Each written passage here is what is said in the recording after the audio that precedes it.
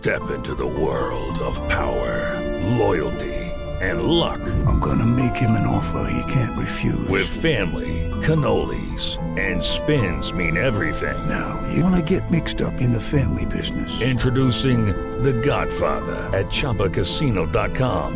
Test your luck in the shadowy world of The Godfather slot. Someday, I will call upon you to do a service for me. Play The Godfather now at ChumbaCasino.com. Welcome to the family. No purchase necessary. VGW Group. Void where prohibited by law. 18+. Terms and conditions apply. Esse episódio de Alto Performance foi gravado semanas antes do início da pandemia. Portanto, nele, você não vai ouvir falar de vírus, lockdown, demissões ou mortes. Mesmo assim, eu tenho certeza que ele vai fazer diferença na tua vida hoje. Você já parou para pensar que existe uma versão sua ainda melhor? Que você não precisa reinventar a roda para poder viver essa vida? Sim, você já pode ser melhor do que é hoje, amanhã. Aliás, você pode ser melhor do que é hoje assim que acabar esse episódio. Eu sou o Mark Tawil, empreendedor, comunicador multiplataforma, e este é Alto Performance Jovem Pan, um podcast semanal para inspirar você a viver a sua melhor versão. Porque a única comparação válida nessa vida é de você com você mesmo. Toda semana eu trago um convidado especial para dividir histórias, insights poderosos, bom humor e, claro, conteúdo. Fica com a gente, eu tenho certeza que você vai sair maior e melhor dessa experiência. Alto Performance Jovem Pan começa agora. O Alto Performance de hoje é especial. Seremos em 3. A minha convidada é mãe, viajante, jornalista, pós-graduada em cinema e fotografia, aprendiz de alquimista, yogini ou yogini, vamos saber depois, natureba, master praticante em PNL e life coach. Acredita no despertar e no reencontro da essência. O meu convidado é dinamarquês brasileiro. Aos 13 anos de vida, depois de um ataque de pânico, iniciou um período bastante desafiador. Diagnosticado com o transtorno de ansiedade generalizada, TAG, passou a adolescência convivendo com desafios psiquiátricos como hipocondria, toque e crises de pânico. A busca pela cura iniciou uma jornada de autoconhecimento. Juntos, eles têm uma filha linda, a Anne Liu, e tocam o Zen App, aplicativo baixado em 150 países ativamente, acompanhado por milhares de pessoas numa jornada de transformação. Seja bem-vinda, Juju Góes. Seja bem-vindo, Krika Wolters. Uma honra estar aqui com você, muito feliz. Você sabe que esse é o primeiro podcast que eu faço em trisal.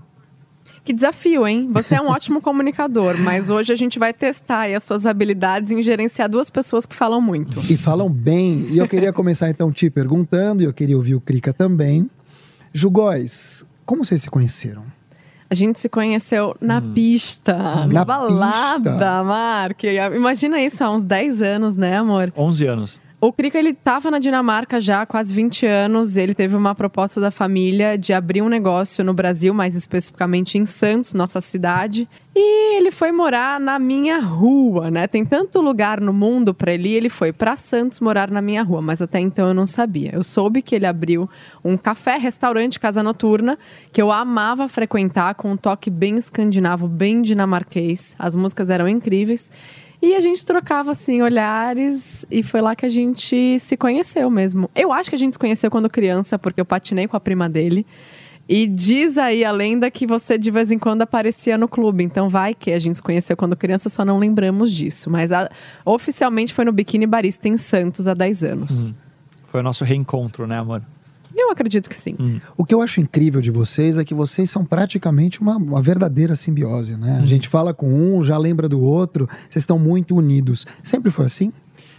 Eu acho que existe uma sintonia, uma sinergia muito grande entre a gente. A gente tem valores muito parecidos, apesar de ser pessoas completamente diferentes. Eu acho que a gente busca muito das mesmas coisas para nossas vidas e ter encontrado uma pessoa que ajuda e que está disposto também a evoluir faz com que a gente pode crescer, né, de uma forma...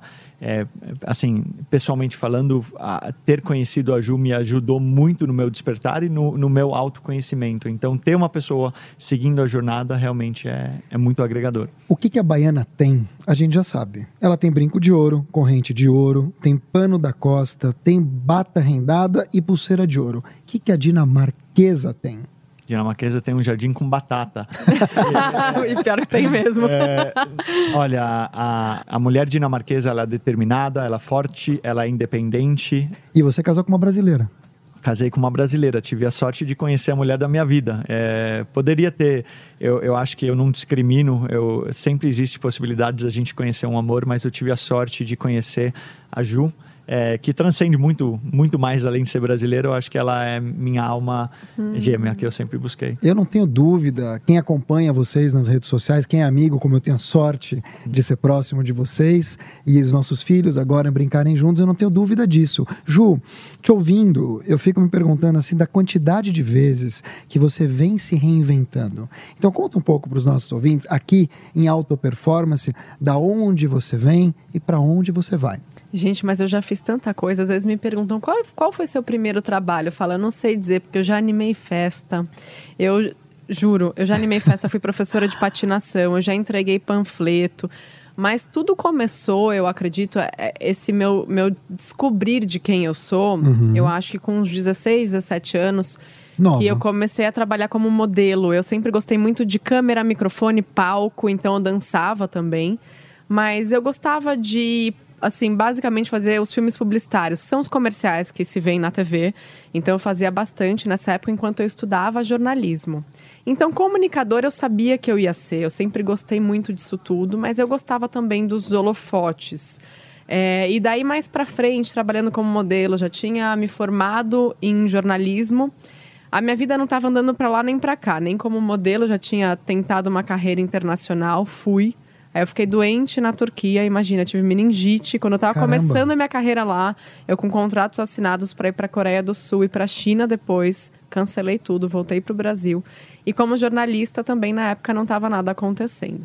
Minhas conexões da época de modelo sempre me levavam, de certa forma, para a TV. Então foi uma época em que eu fui parar no Big Brother. Que pois é. É algo marcante, assim, não, eu não vejo na minha vida. Não tenha dúvida. Foi um rótulo até pesado, Mark, eu posso te dizer, porque você acaba sendo conhecido como a ex-BBB, né? Então a Juliana do BBB. E eu falava, mas cara, minha vida é muito mais que isso. Por muito tempo eu me incomodei. Mas aí lá fui eu me reinventando. Depois que eu vi que tudo que eu poderia conquistar com aquela oportunidade... meio que já tinha dado o que tinha que dar. Eu já tinha feito todas as campanhas, filmes publicitários, presenças VIP, ganhado meu dinheirinho, feito meu pé de meia, comprado um apartamento. Eu falava, mas eu não quero mais ser só isso. Quer dizer, aquilo foi uma oportunidade, você aproveitou. Aproveitei por uns 2 anos. E aí, depois disso, eu comecei esse incômodo. Eu falava, eu não quero ser a ex-BBB, eu não quero ser a Juliana do BBB, eu quero ser a Juliana de mim mesma. Eu quero ser a Juliana que agrega algum valor para as pessoas, porque eu sentia que eu poderia... ajudar as pessoas na vida delas, eu não sabia como ainda. Então, assim, missão é um negócio que a gente vai sempre descobrir. É muito difícil você vir para esse mundo, né? E falar, não, eu vim fazer isso. Sim. Até hoje eu tô descobrindo. Que bom. Mas eu sabia que, tipo assim, eu tava estagnada. E bem financeiramente, a minha vida tava indo bem, eu tinha todas as oportunidades, eu tinha o glamour e eu tinha os holofotes que eu gostava. Você teve depressão? Eu acredito que eu tenha tido alguma crise depois. Não chegou a ser depressão, mas foi uma crise existencial. Uma das minhas tantas. Sou grata a cada uma delas. Porque eu não me sentia representada por aquilo. Então eu queria recomeçar. E eu lembro que uma fã, Andrea Copley, que está comigo até hoje... ela falou, Ju, por que você não faz um canal no YouTube? Porque você falava, né, no programa de beleza, ajudava a arrumar suas amigas lá. E você tem todo um jeito... por que você não abre um canal e dá umas dicas de maquiagem? Eu falava, nossa, YouTube, eu só vejo clipe de música no YouTube. Mark, a minha vida mudou, porque eu abri esse canal do YouTube por sugestão da Andrea. Eu sou uma dinossauro do YouTube, eu tô no YouTube há 11 anos praticamente. E ali minha vida começou a ser reescrita e eu não falava do programa lá. Você tem mais de 1 milhão de seguidores. Sim. E é uma coisa assim que foi sendo construído, né? Tudo foi sendo construído aos poucos e sem pretensão.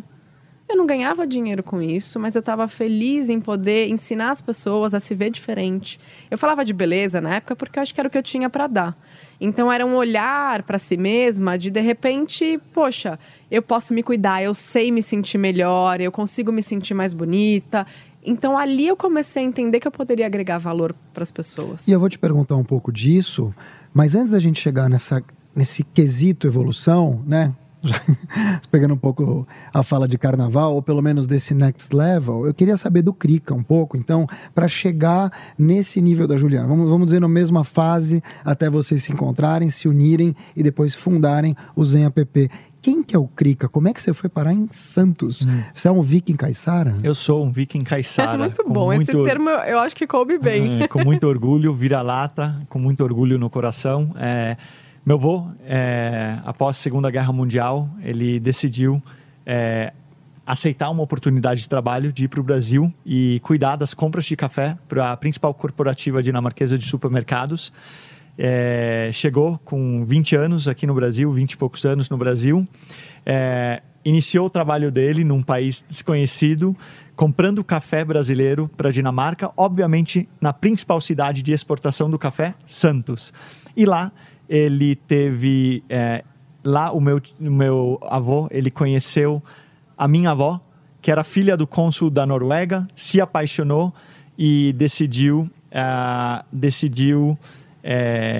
se aproximar dela. Então, o meu avô é dinamarquês, que veio trabalhar em Santos. Minha avó é norueguesa, era uma norueguesa, filha de norueguês do cônsul da Noruega, se conheceram e construíram família dinamarquês-norueguês em Santos, e eu sou fruto disso.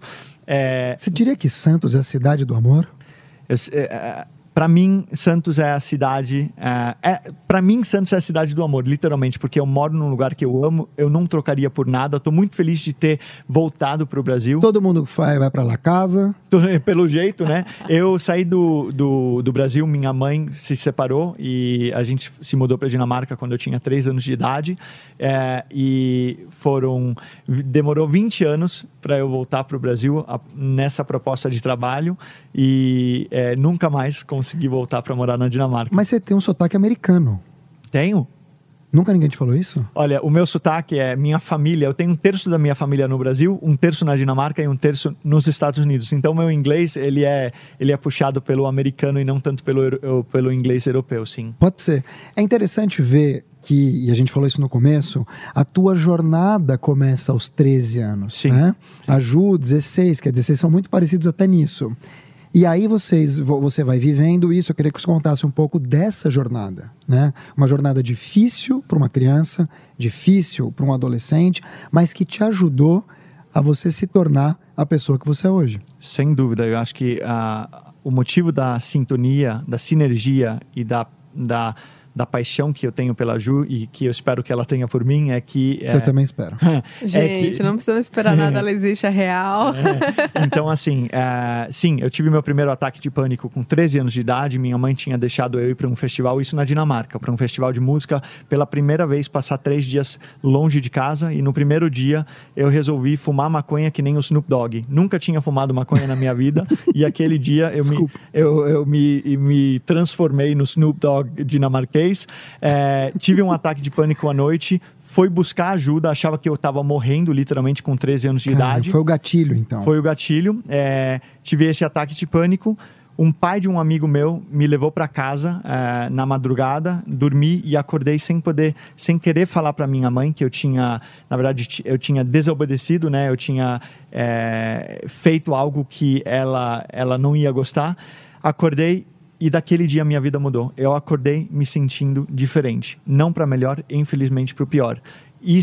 Esse ataque de pânico começou a acontecer com mais frequência na minha adolescência, tanto que abriu o caminho para eu ter inúmeros transtornos psiquiátricos. Então, eu passei um tempo pela depressão, pelo OCD, pela hipocondria, e tive muito cedo que lidar com todos esses sintomas que isso causava de forma física, que se manifestava no meu corpo, para uma criança entender que aquilo vinha, na verdade, estava sendo construído dentro de mim. Então, passei por médicos, passei por, inclusive, um médico que queria me medicar E alguma coisa naquela época, não sou contra medicamento, mas alguma coisa naquela época falou, esse não era o meu caminho. Então eu comecei a buscar, a entender como eu poderia me curar. Então essa busca de entender como eu poderia me curar começou com 14 anos. Comecei a ler livros de psicologia cognitiva, tive um encontro com a meditação, li inúmeros livros de autoajuda muito cedo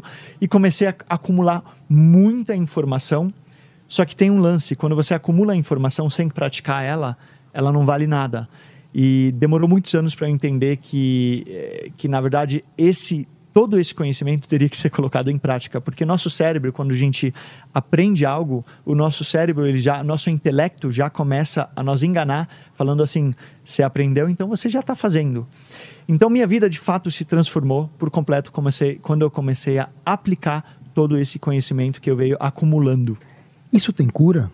Tem cura. Hoje eu sou uma pessoa muito feliz, muito saudável, com uma saúde, uma família tanto interna no meu psico, eu acho que é assim que fala em português, quanto no meu corpo, quanto nos meus relacionamentos, e me considero uma pessoa de sucesso no trabalho. Então, assim, isso me equipou.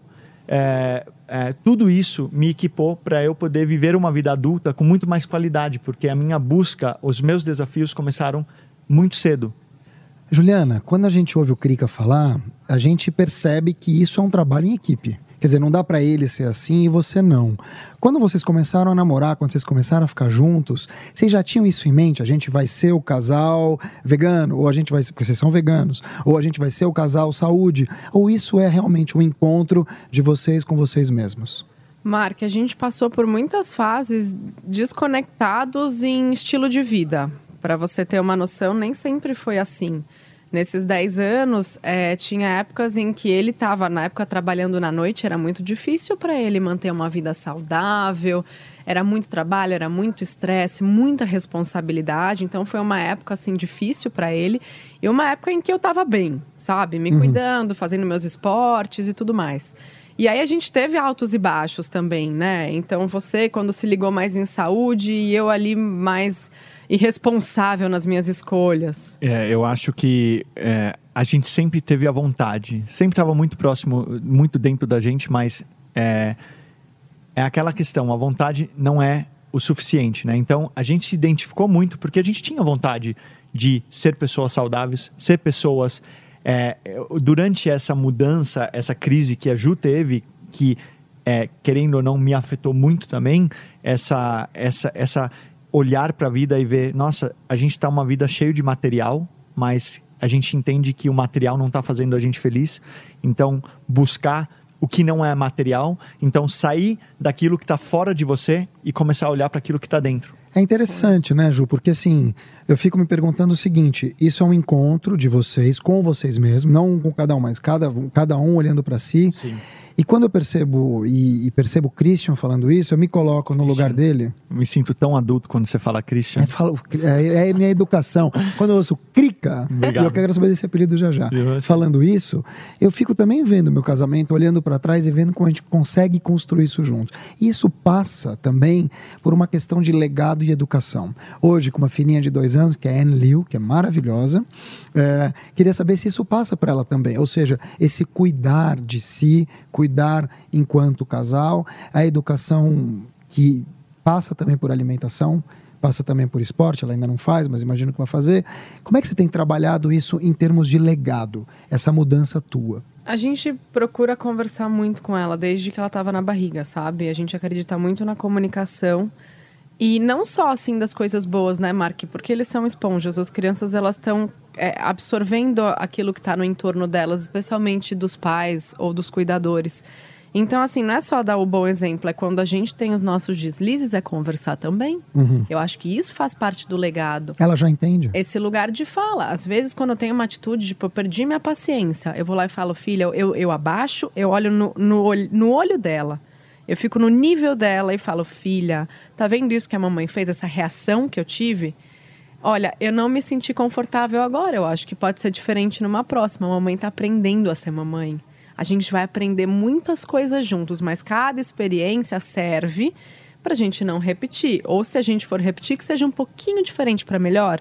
Então eu acho que é isso que a gente passa para ela, a nossa verdade, a nossa vulnerabilidade, e que tá tudo bem errar. Só não vamos continuar errando igual. Então, eu acredito muito nesse poder e é uma coisa que a gente faz muito bem juntos. É se mostrar frágil, se mostrar aprendendo, mas que a gente está disposto a evoluir. E eu acho que a principal coisa que a gente teve muita sorte na vida, todo dia eu acordo agradecendo, né? Porque eu sei que eu sou uma pessoa de muita sorte e a gente teve muita sorte de ter encontrado o caminho para uma vida feliz, com equilíbrio, saudável, antes da Anelil nascer. Inclusive, para mim, ela foi um catalisador para eu buscar melhorar ainda mais. E o que a gente vê hoje é que a principal coisa é o nosso comportamento. Qual é a escola? A principal escola que qualquer filho, filha vai ter é os pais. Então, a Anelil, ela vai ter comportamentos que os pais têm. Então, a Ju, saber comunicar com ela, mostrar as fragilidades, a gente saber se abrir sobre isso, se mostrar vulnerável, mas com vontade de evoluir, e ao mesmo tempo ter comportamentos que são agregadores em vez de destrutivos, tanto no nosso relacionamento quanto pessoalmente, faz com que está sendo construído uma pessoa que confia em si, que entende que tem valor por trás da que tem valor por trás da vulnerabilidade. Então, assim, é muito legal ver isso. E para mim, eu acho que a Ju, ela estava já num caminho do meio, bem antes da Anelil nascer, mas para mim ela foi a reviravolta. Você tem um projeto que eu gosto muito, que é o Crica das Plantas. Tá ativo ainda? Olha, eu compartilho, sem estar ativo no meu Insta, porque eu compartilho muito da minha alimentação. Verdade, no Insta. Verdade. Eu já fiz muitos vídeos, eu gosto de brincar, mas hoje, como a gente está, graças a muito esforço por uma equipe maravilhosa crescendo a empresa, eu tenho menos tempo, então compartilho meu dia a dia no Insta, eu não consigo produzir tantos conteúdos. Mas os conteúdos são muito legais. Obrigado. E eu gosto muito de ver como a palavra planta, que você trouxe, um dos primeiros que eu conheci, pelo menos, um dos primeiros que trouxeram essa questão de comida de plantas, se capilarizou a ponto de ter hambúrguer de planta. Sim. Então eu te pergunto, e quero saber da Ju também, a alimentação também é um fator muito importante na vida de vocês. Vocês se tornaram veganos. Então explica, por favor. Eu sou vegano, a Juliana... Eu sou flexi. A Juliana se consome de vez em nunca alguma coisa com origem animal, né? Então, mas me conta, primeiro explicar para o nosso ouvinte o que é vegano, o que é vegetariano, porque tem muita confusão. É melhor para fazer isso. E eu queria que os dois me explicassem mesmo a força da alimentação na questão corporal e também na questão mental de vocês. Perfeito. A gente tem pessoas que se consideram veganos, onde você tem uma alimentação sem nenhum tipo de alimento de origem animal. Nem gordura, nada. Nada de origem animal, e o veganismo vai além disso. O vegano tenta não explorar os animais também nas roupas, nos elementos, nas coisas que utiliza. Então, tem esse lado da compaixão pelos animais. Você tem a alimentação à base de plantas, que é a mesma coisa, onde você não tem nada de origem animal, mas a pessoa não se identifica com a causa animal, ou não necessariamente se identifica com a causa animal, mas não consome isso por motivos de saúde ou por escolhas pessoais. Tem o vegetarianismo, onde você não consome nenhum tipo de carne de origem animal, mas tem os derivados, leite, queijo e ovo. E aí você tem inúmeras variantes. Então você tem quem consome peixe, mas nada além disso, de origem animal, e assim vai. A minha busca, a minha abertura com o veganismo, ela começou pela alimentação à base de plantas para trazer mais saúde para a minha vida. Estudei a alimentação durante muito tempo por conta própria e decidi, ou seja, depois de 4 anos entendendo, testando tudo que você pode imaginar na alimentação, eu realmente vi minha saúde melhorar de uma forma incrível. Perda de peso? Não, perca de peso, mais disposição, uma recuperação muscular muito mais rápido. Dorme melhor? Durmo melhor, tenho foco mental muito melhor durante o dia. Marco, ele parou de roncar, isso diz muito, tá? Diz muito. Agora, eu vou falar, veganismo também pode ser algo que não é saudável. Então, Coca-Cola, Oreos e batata frita não tem nada de origem animal. Isso não significa saúde. Entendi. Eu escolhi uma alimentação à base de plantas que em sua maioria, ela é bem integral. Então, são alimentos mesmos que vêm da sua forma natural e não são ultraprocessados. E depois... depois de um bom tempo, eu fui me abrindo para o caminho para conhecer também mais sobre a exploração animal, e aí eu fiquei ainda mais confirmado que eu tomei a decisão certa para mim. Então trouxe mais saúde para a minha vida e, acredito eu, mais sustentabilidade para a minha família, para o mundo e para aquelas pessoas que eu amo. Então... Tá bom, você já tem meu voto. Muito obrigado, tá certo. Crica, Chapa 14. Olha só, Ju, no começo desse bate-papo, a gente falava sobre a tua evolução. E como é que você, que participou, tendo uma base jornalística, mas participou de momentos importantes também dessa questão de reality show, passando pelo Big Brother, migrou para o YouTube, mais de 1 milhão de seguidores, trabalhou com a questão de wellness, e aí pouco a pouco isso foi evoluindo, e hoje você está numa jornada transformacional. E essa jornada inspira muitas pessoas a fazer igual ou até melhor. Quando é que teve esse clique? Quando é que você percebeu que você podia agregar muito mais do que você vinha agregando? E se teve mesmo um estalo de você dizer, eu vou por aqui? Ou se foi uma coisa natural? Foi, eu acho que uma caminhada bem linear com a beleza. Então, assim, era muito fácil. Eu sempre tive muito jeito, sabe? Pra me maquiar, arrumar cabelo. E talvez por ser comunicadora, não, eu acredito que sim, por ser comunicadora, eu consigo ter uma didática de ensinar. Isso é fantástico. Então, eu fui criando uma audiência e as pessoas foram se conectando também com o meu jeito de ser e tudo mais. Aí eu fui tendo clientes, sabe, recorrentes, e a coisa toda foi ficando cada vez mais estável.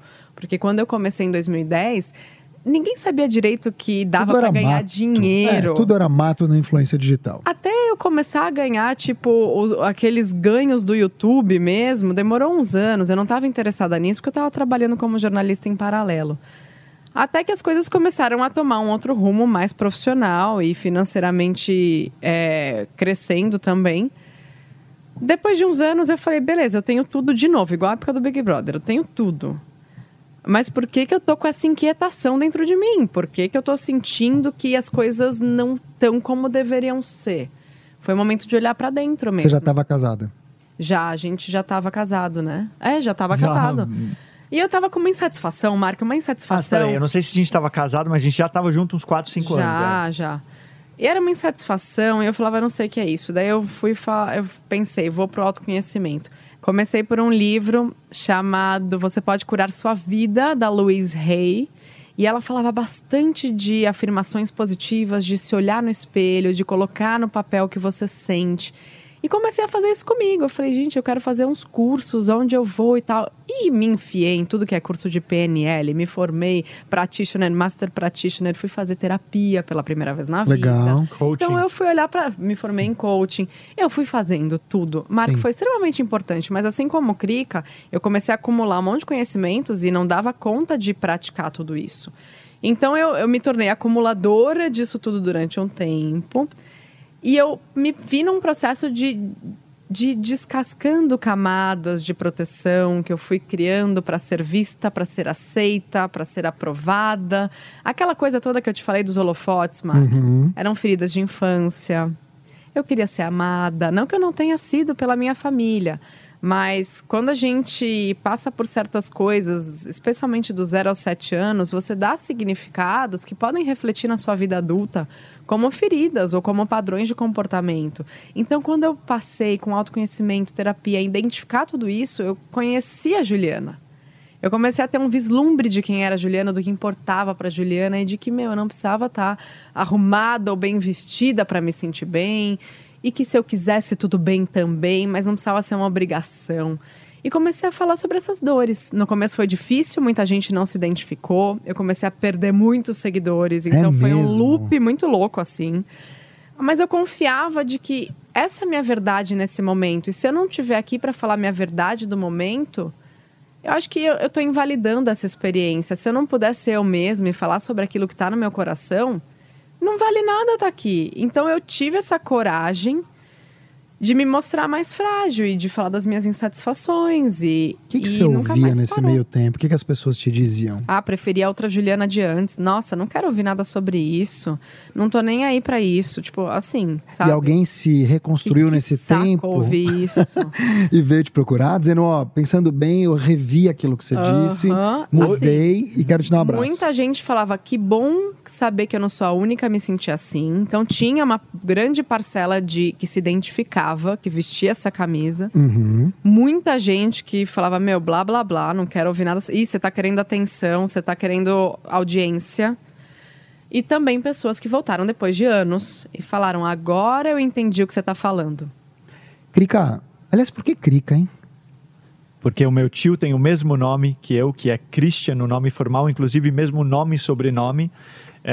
E quando eu era criança, o meu tio resolveu que ia ser confuso, né? 2 Christian na família, então eu virei o Crica, porque eu era um moleque, uma criancinha muito cri-cri. Porque, cara, você fala Crica, mas esse cara arruma confusão. Cara, eu vou te falar que... E não é teu caso. Não, eu acho que é incrível. Crica ficou, né? Hoje, eu sou adulto, hoje meu apelido é Crica aqui no Brasil, carinhosamente chamado de Crica, e é engraçado, porque desde o porteiro até Senhor Crica. Senhor Crica. Senhor Crica parece até um programa de um palhaço, né? Olha só, vocês têm uma cofundação, que é de um aplicativo que bomba. Mas eu falo bomba, parece, mas ele bomba. Não, 3,5 milhões de downloads, assinantes em 150 países, quer dizer, mais da metade do mundo. Mais da metade do mundo. Com larga vantagem, porque o mundo tem 200 e poucos países, né? Disponível também em Android e iPhone. Não é propaganda, mas eu acho importante dizer. Obrigado. Em inglês, português e em espanhol, que é o Zen App. Sim. Zen App. Gente, como é que vocês conseguiram, primeiro, de Santos pro mundo, que são 150 países, reconhecido pela Apple, estou falando de um negócio casca grossa, né? Então, como é que foi o nascimento desse aplicativo? Eu sei que vocês têm um outro agora, o Sono, é isso? Que bomba na China. Ampliamos a família. Também não sei como é que vocês conseguem bombar na China, mas eu quero que vocês me contem como é que vocês decidiram usar esse aprendizado de vocês e codificar, tangibilizar isso para o digital. E por que ele faz tanto sucesso? É aquelas coisas da vida, né? Então, quando a gente vai construindo uma jornada, alguma hora ela vai se manifestando. Tanto o canal da Ju, que ela começou a falar sobre a autodescoberta dela, sobre os desafios que ela estava tendo, os problemas que ela estava tendo e buscando uma nova vida e compartilhando isso com sua audiência. Foi nessa busca da Ju que um dia ela veio compartilhar um insight que ela teve comigo, isso em 2015. Eu já trabalhava no ambiente digital, eu já estava empreendendo há alguns anos na web, e a Ju chegou uma noite e falou para mim, nossa, eu queria tanto ter um app que me motivasse um pouco de manhã e à noite, antes de dormir, e de manhã com frases motivacionais, alguma coisa para me inspirar. E aí, o que aconteceu? Peguei essa ideia da Ju, levei para a mesa dos meus sócios, a gente estava começando a querer entrar no mercado, já estava entrando no mercado mobile. E lá dentro a gente combinou de fazer uma reunião com a Ju, e aí algo muito, muito animal aconteceu nessa reunião. Sentamos para conversar sobre uma ideia de um aplicativo com frases motivacionais, e aí todo mundo começou a falar da sua própria busca e o que a pessoa estava utilizando para encontrar mais saúde, felicidade, bem-estar, seja o que for. A Juliana, durante esses 10 anos de YouTube, na época 6 anos de YouTube, ela tinha uma coisa muito recorrente no canal dela. As pessoas falavam, Ju, nem tô vendo mais seu vídeo, só tô ouvindo sua voz. Tinha muita gente abrindo YouTube, vídeo de maquiagem, tutorial de maquiagem, só para ouvir a voz da Ju, que acalmava a galera. Hoje é um conceito muito comum chamado ASMR, que as pessoas buscam só para ter um barulhinho, só para se acalmar. Me irrita, tá? E para algumas pessoas irrita. Mas o que aconteceu? A Ju, nessa busca dela, estava começando a praticar meditação guiada, a praticar meditação, a ter um contato, e a Juliana poderia conduzir as meditações guiadas já com esse conhecimento que ela tem. Aí um outro sócio, mas eu gosto de Ho'oponopono, uma técnica havaiana de cura que eu uso. Aí um terceiro sócio, não, eu gosto de trabalhar ouvindo músicas para relaxar, porque assim eu me sinto melhor. Aí o terceiro gostava de eu não sei o quê. E aí o que a gente entendeu naquela hora? Nossa, a gente poderia criar um app que abre caminhos para a pessoa ter uma vida melhor. E aí o Zen nasceu, a concepção da ideia em agosto de 2015, trabalhamos até março para lançar o app. Em março de 2016 o Zen foi lançado em português. Logo na sequência teve destaque na App Store Brasil e na App Store da América Latina. Aquele dia a gente estava cheio de downloads no México, na Argentina, no Chile, só que só com a versão em português, então a gente perdeu muitos potenciais usuários. Como um bom cosmopolita, eu falei, bom, eu vou atrás. Então a gente foi atrás de produtores de conteúdo tanto nos países latinos quanto nos Estados Unidos, que a gente sabia que tinha uma possibilidade. E aí o Zen em poucos meses estava disponível em 3 idiomas com conteúdos semanais e graças a muito esforço, a muito trabalho, a gente teve o reconhecimento do App of the Year na App Store e Google Play nesse ano. E esse ano? Não, parabéns. 2016. Em 2019 a gente agora voltou para Apps que Amamos da Apple e que também é muito, muito legal. Incrível. E aí foi crescendo, né? Ô Ju, me conta um pouquinho então assim, dá para viver de um aplicativo? Depende do aplicativo, porque a gente tem um mercado gigantesco, né? Então, tem aplicativos que não conseguem monetizar, tem aplicativos que não têm nem esse propósito. Hoje em dia, a gente é uma empresa, somos em 15. Caramba! Então, a gente pode dizer que sim, dá para viver. Mas muito vai do modelo de negócio, do seu alcance e do que você está propondo com aquilo, né? Porque isso varia muito. Você diria que é que nem tatuagem? Depois do primeiro você quer criar outros aplicativos? Eu, pessoalmente, não saberia fazer isso, mas eu diria que os nossos sócios, sim, porque eles são gênios. Eu sempre falo, eu trabalho com gênios. Mas dá eu tenho certeza que eles vão continuar criando outros produtos que sejam relevantes. Eles não fazem por fazer. Eles fazem produtos relevantes. O Sono, quando eu vi o Sono, eles são super rápidos. Quando eu vi o Sono, eu falei, meu Deus, quem são essas pessoas? Acho que eles são alienígenas, porque é incrível, é diferente de tudo que você já viu na vida. Em português, isso se chama siricutico. Como se fosse uma formiguinha na cueca. Posso falar? Já tive muito essa formiguinha. Eu diria que hoje minha vida ela tem muito menos objetivos, mas somos muito mais focados naquilo que a gente faz.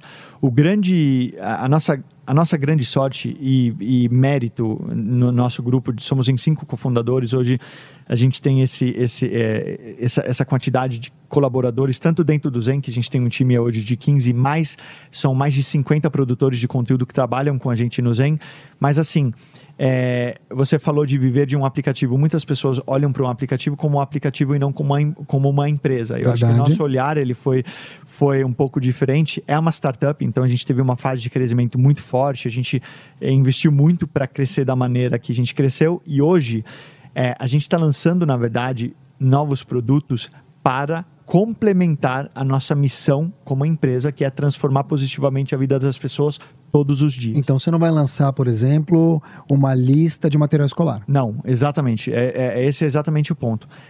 Zen deixou de ser um app para se tornar uma empresa. O Zen App é um produto do nosso portfólio de produtos. O Sono, da mesma maneira. Hoje a gente tem muitos relatos de pessoas no mundo inteiro que têm problemas com sono, né? Vocês são bem casados, vocês têm uma filha linda, vocês moram bem, né, numa cidade maravilhosa que é Santos. Sim. Então a gente pode chamar isso de sucesso.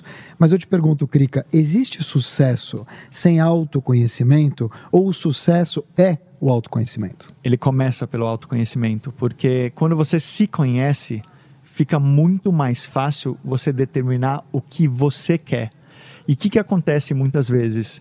No início da vida, principalmente, a gente deixa se levar pelo aquilo que as outras pessoas querem para a nossa vida. Nossos pais querem que a gente faça tal faculdade, nossos amigos gostam de uma coisa que a gente, só para não perder a amizade, a gente vai seguir.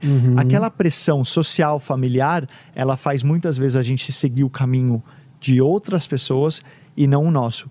Então, o autoconhecimento, ele é a principal e primeira ferramenta para você se conhecer, entender o que é importante para você e não para os outros, para você construir objetivos para a sua vida.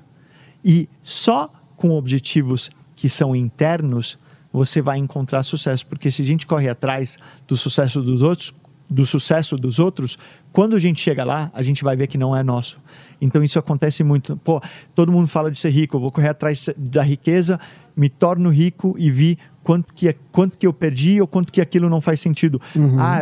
Meu pai é médico e quis que eu me tornasse médico, dediquei 6 anos da minha vida para me tornar médico e aquilo não serve para mim. A gente consegue fazer essa correlação entre sucesso, autoconhecimento e autenticidade? Qual é o papel da autenticidade? Eu venho falando bastante disso, sabe, Mark? Eu acho que a autenticidade ela é um passo depois do autoconhecimento, porque depois que você entende o que funciona para você, o que está lhe dando match com a sua essência, você consegue exercer. E a autenticidade, ela é prática, ela não é teórica.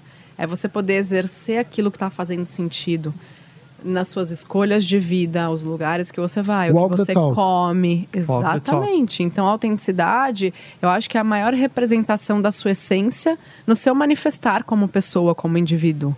E como é que você se liberta, Juliana Góes, da sua estagnação pessoal? Quer dizer, como é que você encontra mais leveza nessas escolhas da vida? Você é mãe, a gente sabe o quanto é difícil ser mãe. Eu não, porque eu sou pai, mas eu vejo pela minha mulher quantas crianças demandam. A gente sabe que a gente está num mundo mais violento, mais preocupante, mais caótico, mais barulhento, com mais inflamações no corpo. Como é que você encontra esse equilíbrio? Me libertar da estagnação é um objetivo de vida. E de verdade, assim, eu acredito que a gente tem que sair da zona de conforto sempre. Então, por exemplo, eu tenho metas para um ano e eu vou escolher correr, por exemplo, como o Krika corre super bem. E foi uma coisa que eu sempre falei, eu odeio correr. Mas de tanto ver ele tendo resultados na vida dele, na satisfação dele, eu falei que eu quero testar esse negócio. Então, acho que a gente, às vezes, fazer algumas coisas e dar o braço a torcer, sabe? A gente sai da estagnação quando a gente vai fazer algo novo. Aprender algo novo, ter um novo hobby, ou voltar a fazer um negócio que você gostava, que você deixou de lado. Então, acho que se manter em transformação, tira você da estagnação, te mantém em movimento como ser humano, porque a gente veio aqui para esse mundo para ter experiências. Você que já passou por tantas transformações, você consegue se imaginar daqui a 5, 6 anos? Não.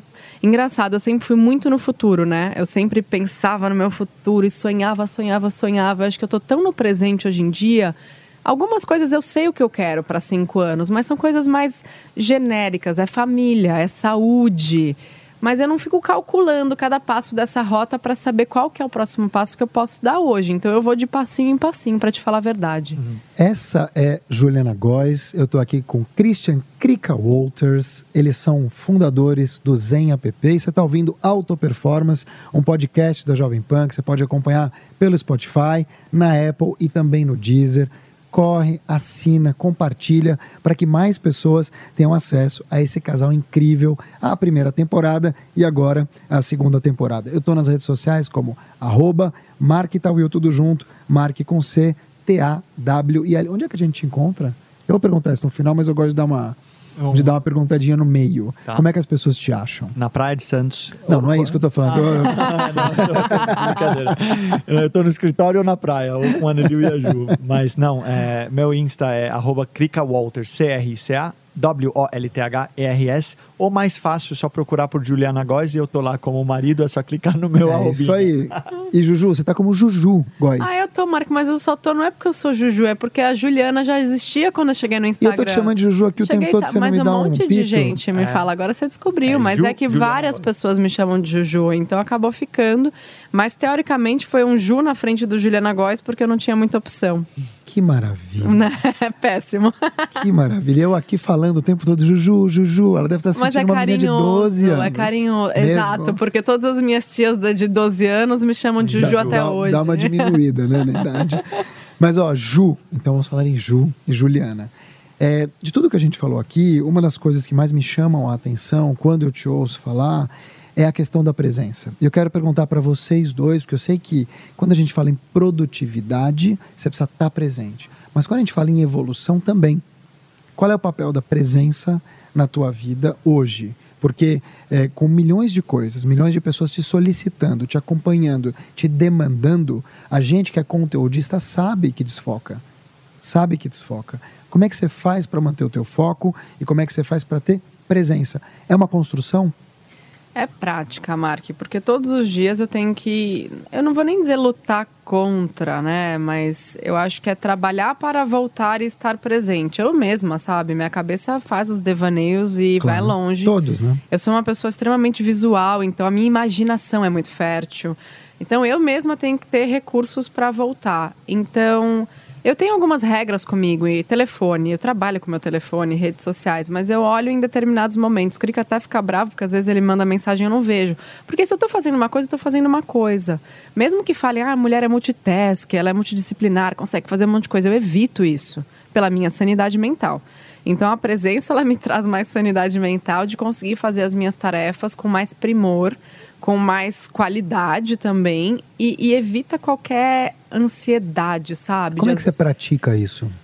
Ai, começando assim, como a gente acorda? Eu acho que a gente tem que se perceber nas coisas simples, nas coisas mais corriqueiras. Não é só na hora de produzir e trabalhar. Mas como você acorda? Onde você tá? O que você pensa, sabe? Então eu tiro um tempo pra mim, de verdade, que eu não tiro meu telefone do modo avião, ele dorme em modo avião. Que então seja 5, 10 minutos. Sim, aí eu vou, sei lá, respirar, fazer minha água com limão, meditar. Eu tomo o meu tempo, então eu não começo o dia me atropelando. Que hora você acorda? Eu gosto de acordar mais tarde, umas 8 horas. Eu não sou 5 a.m.er, não quero ser também. Admiro as pessoas que são, mas eu não sou. Então 8 horas pra mim tá de bom tamanho, 8h30 é glória, maravilhoso, mas aí meu dia se atrasa. 8h30, 9 horas, final de semana. Muita gente fala em produtividade, né? Muita gente fala em produtividade e eu gosto muito desse termo, acho que é um termo que a produtividade faz você avançar. Mas é o que você falou, você tem que estar presente, tem que ter ação. Não é a lei da atração, é a lei da ação. Sim. E conhecendo o Crica, eu sei também da importância da presença para que se possa produzir. Sim. Você concorda com a Ju? É a mesma questão de tirar um tempo para você? Ou como falou aqui o Christian Barbosa, um dos nossos entrevistados na primeira temporada, você tem que ter reuniões com você? Para mim, a presença, ela na verdade é um caminho não só para produtividade, mas para tudo que envolve bem-estar, saúde. A presença é a principal ferramenta que... A presença transformou minha vida. Na verdade, o encontro da presença. A gente estava falando tanto, né, de acumular informação e não aplicar. E no momento que eu entendi o potencial e o real poder de estar presente aqui nesse momento, a minha vida se transformou. Eu vou explicar o porquê. Quando você está presente aqui agora, você está prestando atenção. A meditação, a prática meditativa, ela é uma prática onde você coloca atenção, tá? Você consegue levar a prática de meditação para fora daquele momento que você senta para meditar, que muitas pessoas acham que aquilo é só meditação. Não. Meditação é estar presente. O que acontece quando você está presente? Você absorve todas as possibilidades ao seu redor. Então, sabe quando você conversa com um amigo e ele não está presente, ele talvez naquele momento você está entregando algo de muito valor que pode transformar a vida da pessoa, mas ela não está prestando atenção, perdeu aquela possibilidade, seguiu com a vida dela e não absorveu essa oportunidade. Então, a presença, ela faz você ter oportunidades, você estar presente entendendo as oportunidades vai fazer com que você se torne uma pessoa mais produtiva também. A Juliana falou em treino. Como assim treinar a presença? Cara, eu vou te dar um exemplo que mudou minha vida, literalmente. Cada vez que você leva o seu pensamento lá para frente, cada vez que você começa a se preocupar com algo que ainda não aconteceu... Preocupar. Isso. Preocupar a sua mente com algo que ainda não aconteceu. Cada vez que isso acontece, vamos chamar isso de um ditado que eu conheço, que é viajar na maionese, tá? Cada vez que você viaja na maionese ou que você começa a pensar em algo que já passou, faz uma prática simples. Volta. Volta para onde? Pro aqui e agora. Você começa a praticar isso com tanta frequência de voltar, chega uma hora que naturalmente você começa a ter mais presença no momento e viajar menos, o que faz com que você percebe as oportunidades que estão acontecendo no aqui e agora com muito mais frequência. Isso vem vindo para você e vem vindo para você, Ju? Sim, melhorou muito. Eu acho que quando é livre também eu tenho que estar presente, senão a gente perde momentos, até assim, momentos que você precisa cuidar daquela criança, uma emergência, um susto, você tem que estar ali, né? Então ela ensina muito. Às vezes, quando eu tô muito viajandona, parece que ela olha assim pra mim, oi, mamãe, tipo, você tá aqui? Então, é uma constante, né? A gente tá sempre desenvolvendo isso. E mesmo, assim, a meditação já me dá mais facilidade. Mas é o que eu falo pras pessoas, a busca não para. Você não vai estar, tipo, ai, beleza, aprendi, agora não preciso mais fazer. Mas o que é meditar? Eu tenho um conceito de meditação, os ouvintes também têm, mas muita gente ainda associa meditação a uma prática espiritual. O que você faz para meditar? É fechar os olhos? É esperar vir? Como é que as pessoas podem começar esse processo? De várias formas é possível começar. Eu acredito que cada um tem que se testar no que for possível e no que sentir mais confortável ou familiar. Então eu gosto muito, tipo, durante uma refeição, eu vou sentir aquela comida com todos os meus sentidos, o aroma, o gosto, a textura na minha boca, o que ela faz comigo quando entra no meu corpo, a temperatura. Então você pode fazer isso num banho, sabe? Tomando esse banho, como que a água cai no seu corpo, o que você está sentindo, quais são os aromas. Mas você tem que estar lá. Você tem que estar lá. É isso. Você tem que estar lá. E isso é a presença, né? Então, quando eu falo meditar, não estou sentada que nem Buda, Mark. Gosto bastante de fazer uma meditação transcendental, em silêncio. Eu ouço meditação guiada para dormir. Eu faço isso de diversas maneiras, mas só o fato de você poder apreciar aquele momento com todos os seus sentidos já está mais presente. E isso é meditar. Meditar é prestar atenção. Nada mais, nada menos. Estar presente naquilo que está acontecendo no aqui e agora. Não lá atrás e nem lá no futuro. Então, a meditação ela pode acontecer no momento, durante uma prática, onde você está focado, prestando atenção naquele momento. Ou ela pode acontecer enquanto eu estou aqui com você. Eu, nesse momento, aqui e agora, eu estou meditando. Porque eu estou com minha atenção 100% aqui nesse ambiente. Quer dizer que o Marquinho ontem, que sentou no restaurante, ligou o YouTube e ficou almoçando com fone e não lembra nem do que comeu, é a ausência em pessoa. Isso é exatamente o que causa ansiedade, é exatamente o que causa mal-estar, porque você está levando a sua mente para algo que ainda não se manifestou. As pessoas não sabem, mas eu estou tão ansioso, eu não sei porquê. Você está tão ansioso aqui agora, você que está ouvindo, se estiver ansioso, porque você está passando muito tempo fora do momento presente. Você está passando muito tempo preocupando com problemas que ainda não se manifestaram, com ambição, querendo resolver algo que tem um caminho para resolver, ou preso no passado. Mark, às vezes, tipo, no começo da maternidade eu tinha que usar uns momentos assim para me abastecer de conteúdo, ler e-mail e tudo mais. Mas sabe o que acontece? Numa refeição, por exemplo, até legal para você que tem criança, que eu sei que às vezes você vai ligar ali um desenho, mas o nosso cérebro não entende que você está comendo se você está fazendo outra coisa junto. Então isso é até sério para a sua saúde, porque se você não está trabalhando ali o seu paladar, comendo devagar e tal, você está dividindo a sua atenção e o seu cérebro em funções, ele não está percebendo que está sendo alimentado, pode ser que dali a pouco você está com fome de novo. Então tem toda essa questão também, sabe? Especialmente com a alimentação, de estar atento. Tô comendo, e nada mais que isso, sabe? E se você puder distribuir os momentos aí de assistir alguma coisa, se abastecer de alguma coisa em trajetos, em deslocamentos, melhor. O teu conselho é pegar o celular, botar no modo avião na hora de dormir e durante o dia, para não ser engolido por essa ansiedade, é deixar o telefone longe? O telefone é o principal vilão? Eu deixo meio longe, mas uma vez por hora, mais ou menos, eu dou uma olhada, sabe? Mas ele é o vilão? Eu consigo fazer isso. Não necessariamente. Não necessariamente, mas ele pode. A gente tem aquela síndrome de desbloquear a tela, né? Tem até aplicativos hoje que te mostram quantas vezes você desbloqueou a tela. Às vezes você desbloqueia pra nada. Para nada, imagina, eu desbloqueei uma média de 180 vezes por dia. Olha só. Às vezes eu chego a passar 9 horas online. Olha só, o problema não é o celular. O celular é um veículo para a gente se comunicar, ou aprender, ou estudar. O celular é maravilhoso. O problema é que, enquanto a gente está fazendo as coisas, a gente está pensando em outras coisas. Esse é o principal problema. Você pega o celular, enquanto você está fazendo alguma coisa, mas você está levando a atenção para outro lugar. Verdade. Então, é muito simples. Ele tem que ser um recurso. Você sai para jantar, às vezes, com alguém, e você está falando com alguém que não está na mesa. Cara, quer dizer, você saiu da tua casa para estar com uma pessoa, e está preocupado com quem não está. Já viu um casal, já viu aquela imagem do casal sentado junto, jantando, e cada um olhando para sua tela? Todos os dias da minha vida. Então, é basicamente isso. Então, assim, dá trabalho para você voltar a ser presente. Eu falo isso porque, assim... Mas é possível. Eu falando aqui, parece que sou militante e tudo mais. Galera, eu tenho tantos desafios como qualquer outro, a gente tem tantos desafios como qualquer outro, mas é totalmente possível. É praticar, é colocar em ação aquele conhecimento. Então, hoje você sai com um conhecimento que eu entendo que não me favorece passar a maioria do meu tempo no futuro e nem no passado. Então, para onde eu vou para cá, para aqui e agora. Christian Krika Walters, muito obrigado. Um beijo na família de todos vocês aí. Juliana Góes, não vou nem falar Juju, vou falar Juliana Góes. Pode né? falar, Porque senão já viu. Mark, para, a gente é amigo, imagina. Obrigado pela tua presença. Eu que agradeço, é uma honra estar aqui, eu admiro muito o seu trabalho e hoje eu fico muito feliz em poder te chamar de amigo, a sua família é extremamente querida, vocês moram no nosso coração.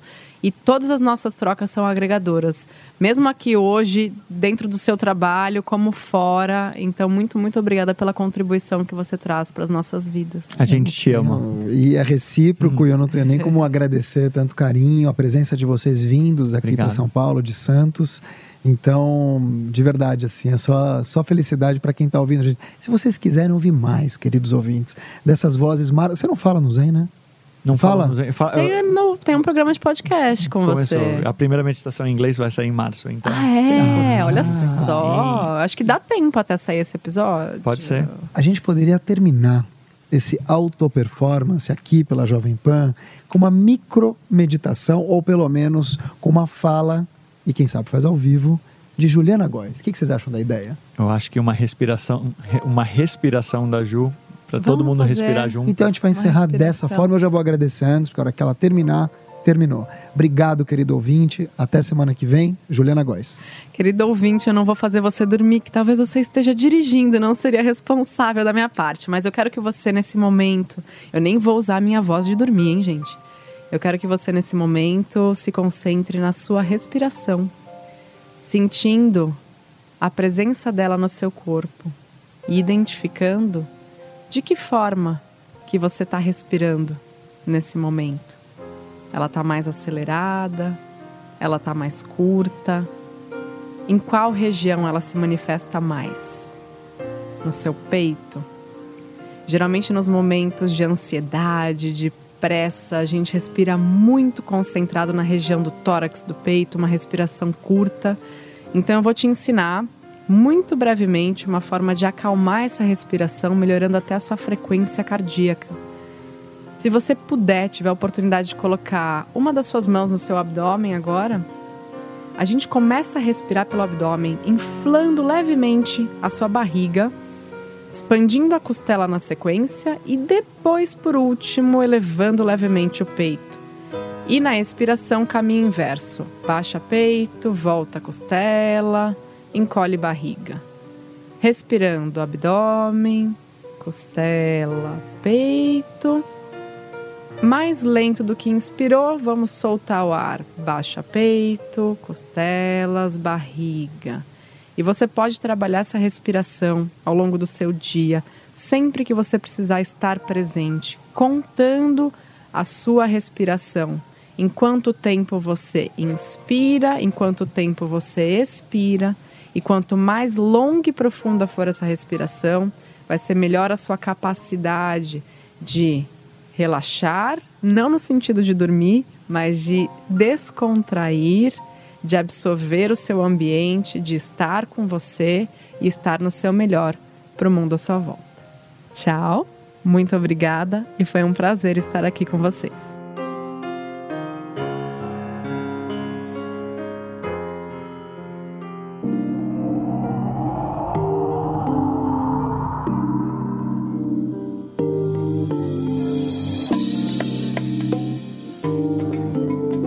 Este foi o podcast Auto Performance Jovem Pan, 100% criado para inspirar você a encontrar a sua melhor versão.